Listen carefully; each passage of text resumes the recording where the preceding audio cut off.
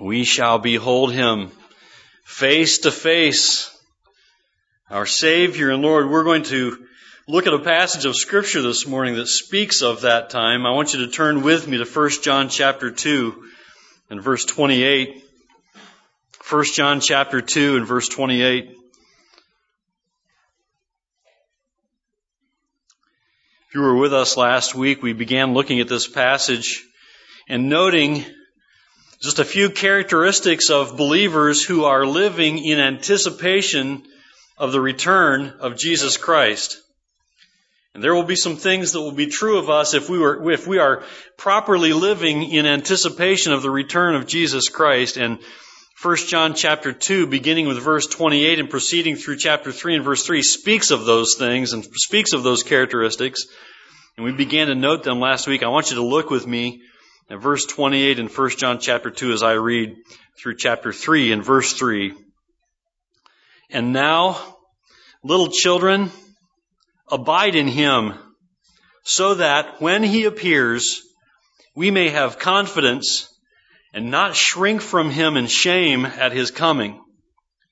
If you know that He is righteous, you may be sure that everyone who practices righteousness has been born of Him.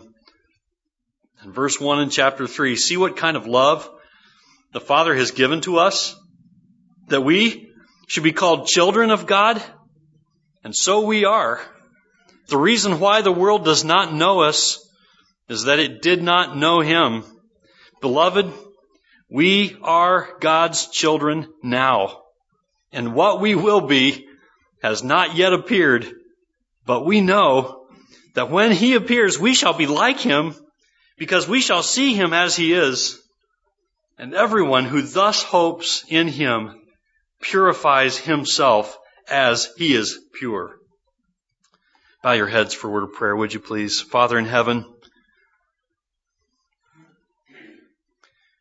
we thank You for Your word.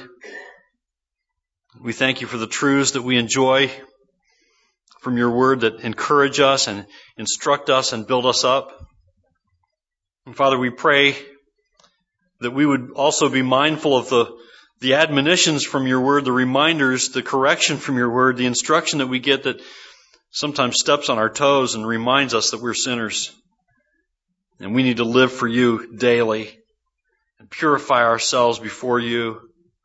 And so, Lord, we ask that You would help us today to come with our eyes open, our ears open, our hearts open, ready to hear You speak to us through Your word. In Jesus' name we pray. Amen.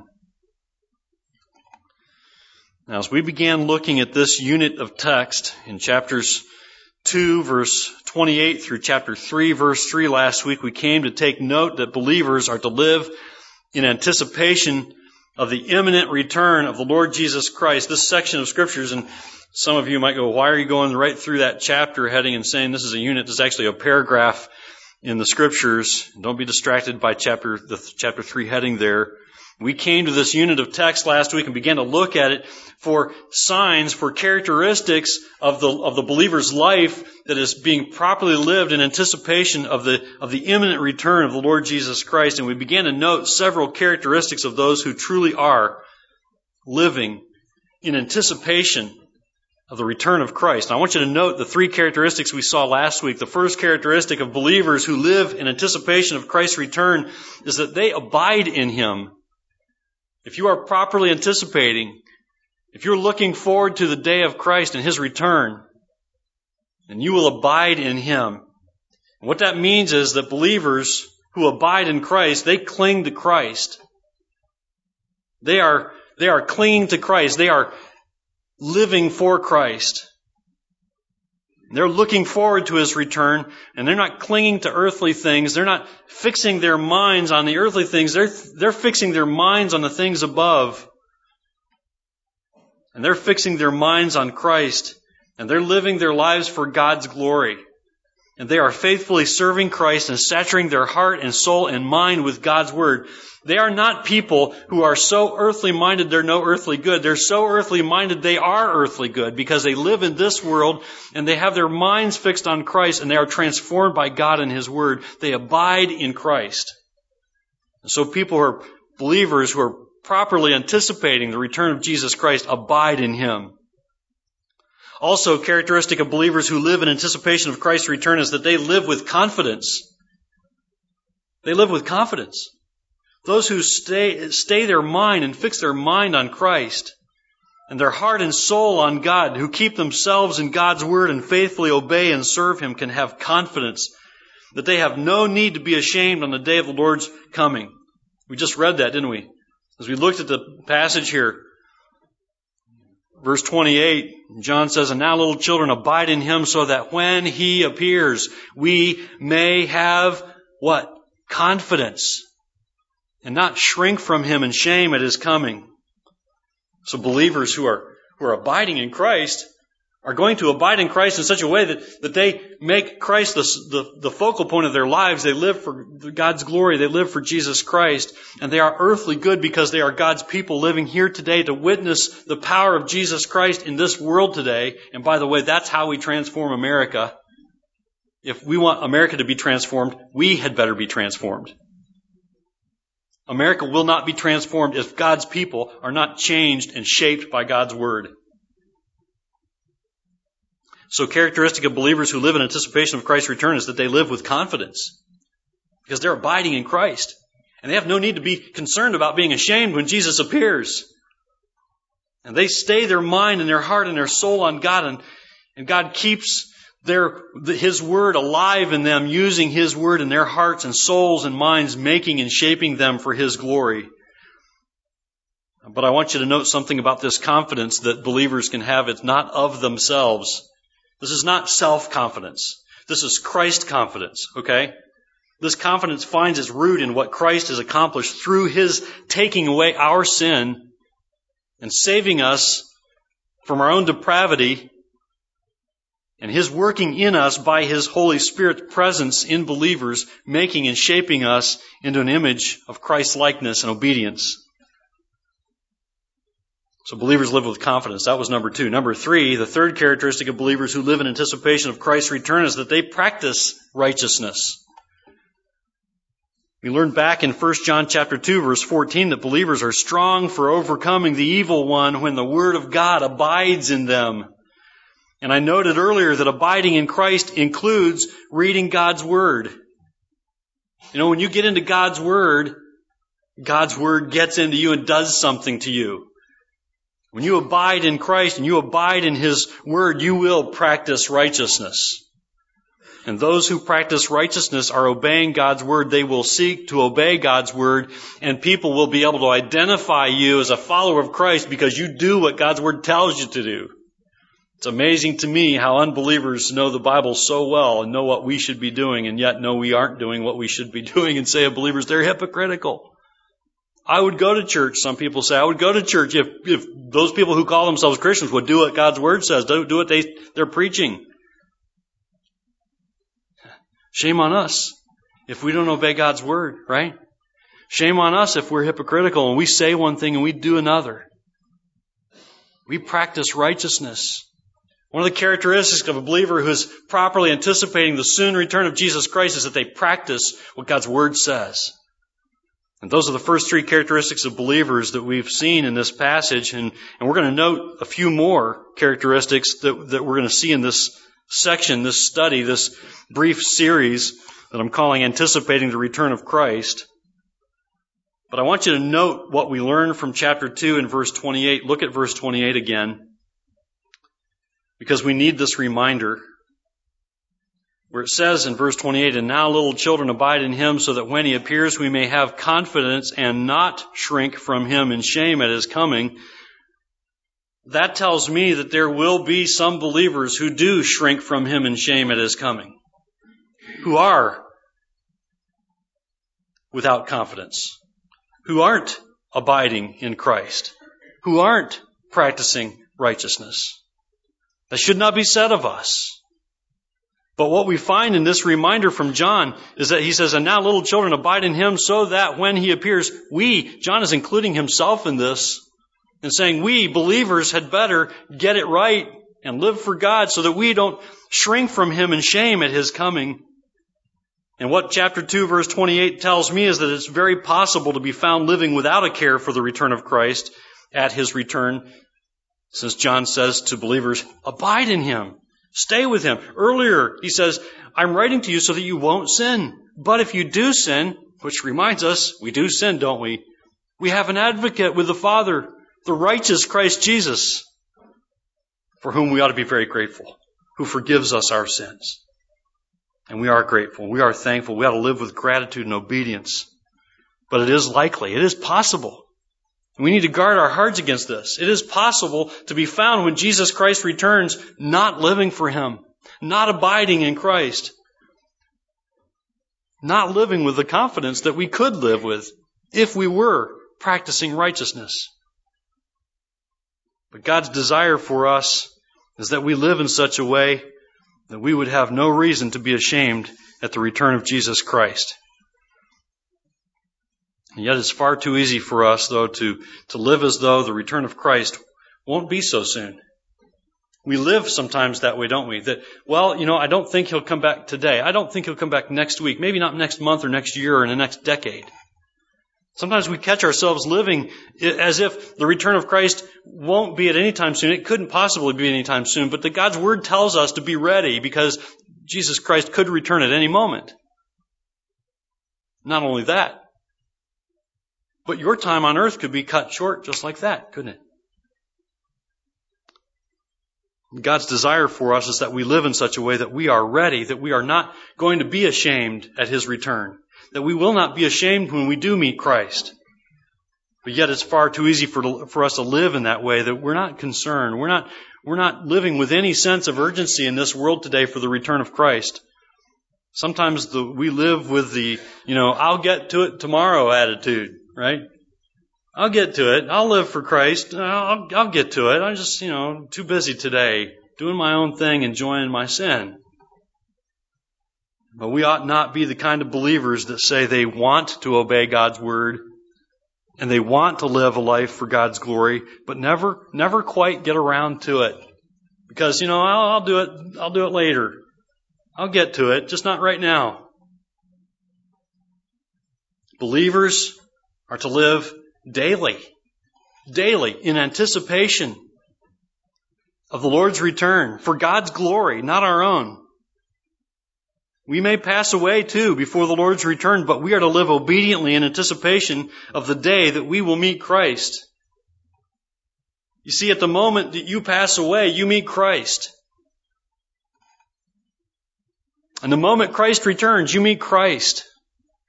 And we will not want to be ashamed on that day, not for a moment.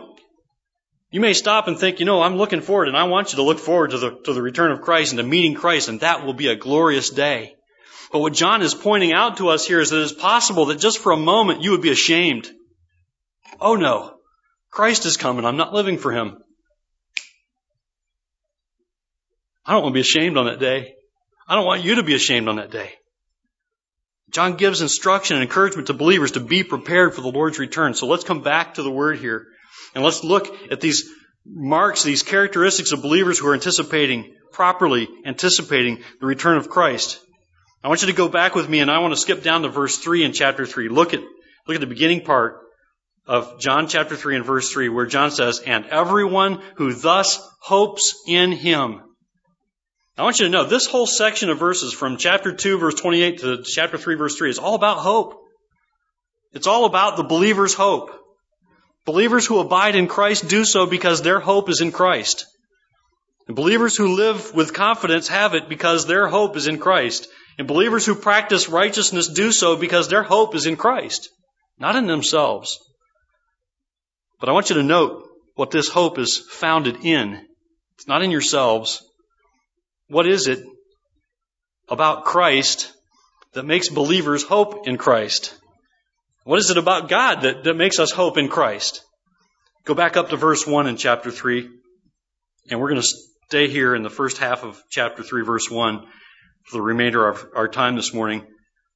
Chapter 3, verse 1, just the first half. So see what kind of love the Father has given to us, that we should be called children of God, and so we are.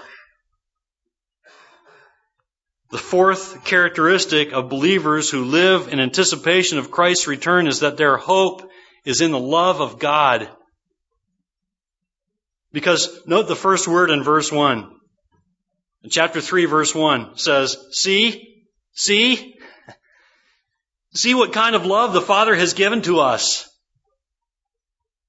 And see, this is where our hope is, because we can see the love. We can see the kind of love that the Father has given to us. We can see it. The King James Version uses the word behold. We can behold it. We can learn of it. We can take it in. We can soak it in. See, behold, look. Believers, you need to see and dwell on the love of the Father that He has given you. Don't pass over this quickly. See and be amazed as you observe and learn and understand the love of the Father. Give it your attention. Stop here for a moment. John says, see, or behold, or stop, look. And John gives instructions here to believers like I give instructions to my kids at times. And parents, you can identify with this. Sometimes I'll get in my kids' faces and I'll go, are you listening to me? Listen up. I'll go, turn off the television and look at me. And if you get distracted, don't look at him. Look at me. I'm talking to you. Listen up. And John's saying that. John's going, listen up. Look at this. Take note. Behold. He's given us instruction that we ought to take heed to and listen to and take to heart and dwell on. This is one of those cases where we need to pay attention. We need to listen carefully. We need to take time to see what kind of love the Father has given to us. Now think about it for a moment. Could you imagine, many of you have probably gone to the Grand Canyon before. Can you imagine driving to the Grand Canyon and walk up to the Grand Canyon? Wow, that's impressive. All right, you ready to go home? Would you do that? Did you do that? Absolutely not. I've never been to the Grand Canyon. I'd like to go someday. I've flown over at about 30,000 feet, and I looked out the window and went, wow, that's impressive. And, But if I went to the Grand Canyon, I would walk up and I would look, and I would look, and I would want to take the tours, and I even hear some people take helicopter rides, right? Have you ever done that? And get on. I've heard of some people who have gotten on mules before. Somebody's told me this before. A friend of theirs got on one of those mules and went down into the canyon and would not come back up on that mule. And they had to get a helicopter for him, right? I remember somebody telling me about it. Sorry, I can't remember who told me that, but I would want to go down on the mule, right, down into the canyon and look around and behold and look and soak it in. And so when I went home, I would never forget the Grand Canyon. This is a Grand Canyon. The love that God has for us, the love that God has given us. Believers who live in anticipation of Christ's return ought to be soaking in the beauty of God's love for them. Got to be soaking it in. Got to be enjoying it. You know why this is so important? I can't tell you how many times, even every week, I'm reminded by God's people how much we as a people need to be reminded of the love of God, because we have concerns and we have burdens and we have heartache and we have hardship, and there are things that confront us daily, if not weekly, if daily. And we need to soak in the love of God for us, because we need to be reminded very often, sometimes frequently within the same day, we need to be reminded that, hey, wait a minute, God loves you deeply. This is a special kind of love that God has for His children. And He's not doing what's coming into your life right now. This is not for your harm. He's not trying to destroy you. He's trying to make you more like His Son. And we need to remember the love of God often, daily, throughout the day. And we need to know it. You see, believers who live in anticipation of Christ's return ought to be soaking in the beauty of God's love for them. And we should be growing more and more amazed at His love for us. You know, the more you realize you're a sinner, the more you become amazed that God loves you. And the more we understand God's love for us, the greater our awe and wonder is going to be. And the greater our desire to live holy and obedient lives. And that's critical, isn't it? And I think that's where we struggle sometimes with obedience and faithfulness to God, is we just do not understand how deeply God loves us. Because if we did, we would live with awe and gratitude and some measure of a desire to obey because of His love. And those who do so, those who do live in obedience to God, will have no reason to be ashamed when Christ appears. Believers, we need to know that if you and I are going to see what kind of love the Father has given to us, we need to study His Word as well. You need to know that you're going to find out how much God loves you when you read His Word. It's easy for me to tell you, just love to know the love of God, love to learn of the love of God, but it's a completely other thing for you to go home and you to open God's Word and you to start drinking it in. You need to do it. It's going to take some discipline on your part and my part to get into the Word to learn of the love of God. But that is where we need to go for it. Believers, we need to learn and remember that if we're going to soak in God's love for us, we should be growing more and more amazed by His love. We need to get into the Word. We need to study His Word and know what He has revealed to us of His love. Because throughout the fabric of Scripture is woven the love of God. From start to finish, the love of God is throughout God's Word. And God's love, just to give you a few descriptive terms for God's love, God is love, for one thing. He defines love. We don't define love. Sometimes we try. The world tries to define love. But God is love, and He's the one who defines real love. God's love is also steadfast. It's immovable. It will not change. It's also eternal, which is a wonderful reminder to us for people who aren't eternal. And our emotions go up and down, even throughout the same day. God's love is steadfast and eternal. Those truths ought to be precious to us. Listen to Psalm 26, verse 3, that says, "For your steadfast love is before my eyes, and I walk in your faithfulness." That ought to be a reminder to us to get the steadfast love of God before our eyes, and we do so by getting into the Word. And then to walk in those truths and walk in His faithfulness toward us. Psalm 36 verse 7 says, "How precious is your steadfast love, O God! The children of mankind take refuge in the shadow of your wings." This is why you and I need to know all about the love of God, and we need to learn of it from His Word, because there are often times we need to be shadowed under the mighty wings of God, don't we? And yet, if we're deficient in understanding God's love for us, we could tend to think, God doesn't love me, He hates me, and He's just trying to destroy me, and this is just going to be a terrible day, and this is going to be a terrible week, a month, a year, if things don't go my way.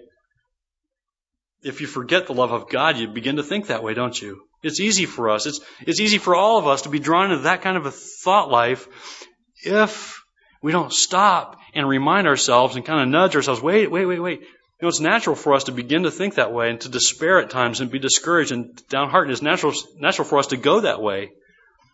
But if you have the love of God in your heart, and your soul, and your mind, because you've been feeding on it from God's Word, God's Holy Spirit does a work in you, kind of nudges you. Don't forget, Kevin. Don't forget, God loves you. And yeah, this is hard. He's trying to make you more like Jesus. He's trying to conform you to His image so you can bear it, because He's not going to give you anything that He hasn't given you the strength to bear up under. God loves you. I need those reminders daily. Do you need those? I think you do. So we need to go to God's Word. And we need to remember that if we're going to know what God's love is about and what it's like and how to enjoy it, we need to go to God's Word for the definition of God's love. And it's throughout. A second reason for the hope of believers to be in the love of God is seen in the kind of love that we've been given by the Father. We can see it. There's also a certain kind of love that we've been given by the Father. And it's because of the kind of love that we can experience through Christ that we can have great hope. And believers who are properly anticipating the return of Jesus Christ hope in the love of God because of the kind of love that it is. Look at verse 1 again in chapter 3 where it says, "See what kind of love the Father has given to us." This kind of love is great. God's love is far different than that of the world. It's far different from what the world calls love. I like the remarks of John MacArthur here. He says the following about the word from the Greek translated kind used in verse 1. He says, you would use it when you wanted to express the idea that this was foreign, this was alien. It would be used to describe something that was so abnormal and unnatural that you would say, what country did that come from? What planet did that drop in from? Something completely foreign, something that has an origin completely outside of our world. I want you to consider the fact that while we were still sinners, Christ died for us. That's what MacArthur is saying here. This is an unworldly kind of love. This is out of this world. The world would not define love this way. I want you to think about the fact that while we were still Christ's enemies, He died for us. Think about the fact that God sent His Son, His only Son, to die on the cross, a cruel and agonizing death for His enemies. Because you were not friends with God before you repented of your sin and trusted in Jesus Christ. You were His enemy. That's what God's Word says. And before we reconciled to God through the death of Jesus Christ, we were alienated from God. God's Word describes us as His enemies prior to salvation. And this love that God gives to us through Jesus Christ is completely foreign to our natural human way of thinking. You know, the way we think enemies are to be defeated, right? Our natural inclination from the inside out is enemies are to be defeated. Think back to 2001, September the 11th. What was the natural inclination of many in our nation? Well, we've got some enemies, don't we? Well, let's make sure they find out we still exist, and we're gonna give it to them, right? That's the kind of the overwhelming attitude that wells up from within us. And I think it's right to defend ourselves as a nation, but as believers in Jesus Christ, the kind of love that God shows us as His children is far different than our human way of thinking. Our human way of thinking causes us to say, I have an enemy, I'm going to take care of that enemy. And God's way of taking care of us, His enemies, was to send His Son to die for us. That's overwhelming. That's the love and mercy and grace of God. And this love that God gives to us through Jesus Christ is completely foreign to our natural human way of thinking. Because, in our way of thinking, we say enemies, they've got to be defeated. But God said, no, I'm not going to defeat you. I'm going to defeat my Son. I'm going to send my Son to the cross for you so that He conquers your sin and He conquers death and hell and the grave for you because you can't do it. God, so rich in mercy, loved the world so much that He sent His Son to die on a cross and bear the punishment for sin so that we could be made right with God, so that we could be reconciled to God. His love is so deep that He offers us salvation. It's a free gift. And there is no condemnation to those who are in Christ Jesus. And what that means is that there is no condemnation, there is no penalty, there is no punishment for those who have repented of their sin and believed in Jesus Christ as their Savior. They're in Christ. And God takes His enemies, and through the death of His Son, He makes them His children. We don't do that with enemies as human beings, do we? Do we adopt our enemies? That's what Jesus did with His shed blood. God sent His Son so that we could be God's children through the blood of Jesus Christ. I want you to turn with me for a moment. Romans chapter 8. Romans chapter 8, toward the beginning of the New Testament. Romans chapter 8, and I want you to look at a passage with me that is an absolutely beautiful description of this great love that God has for us. Romans chapter 8. I'm going to begin with verse 31, and I want you to follow along with me as I read through verse 39. Romans chapter 8, verse 31. What then shall we say to these things? If God is for us, who can be against us? He who did not spare His own Son, but gave Him up for us all, how will He not also with Him graciously give us all things? And verse 33 says, who shall bring any charge against God's elect? It is God who justifies. Who is to condemn? Christ Jesus is the one who died, more than that, who was raised. Who is it at the right hand of God who indeed is interceding for us? In verse 35, who shall separate us from the love of Christ? Shall tribulation or distress or persecution, or famine, or nakedness, or danger, or sword? As it is written, for your sake we are being killed all the day long. We are regarded as sheep to be slaughtered. No, in all these things we are more than conquerors through Him who loved us. In verse 38, for I am sure that neither death, nor life, nor angels, nor rulers, nor things present, nor things to come, nor powers, nor heights, nor depth, nor anything else in all creation will be able to separate us from the love of God in Christ Jesus our Lord. The love of God is beautiful, isn't it? The love that God gives to us is amazing, isn't it? It is so undeserved. There's more here in verse 1 about the hope of believers in the love of God given to them. We're going to come back to that next time, but let's pray this morning, remembering the love of God for us as we see here in the Word. Father, we thank you.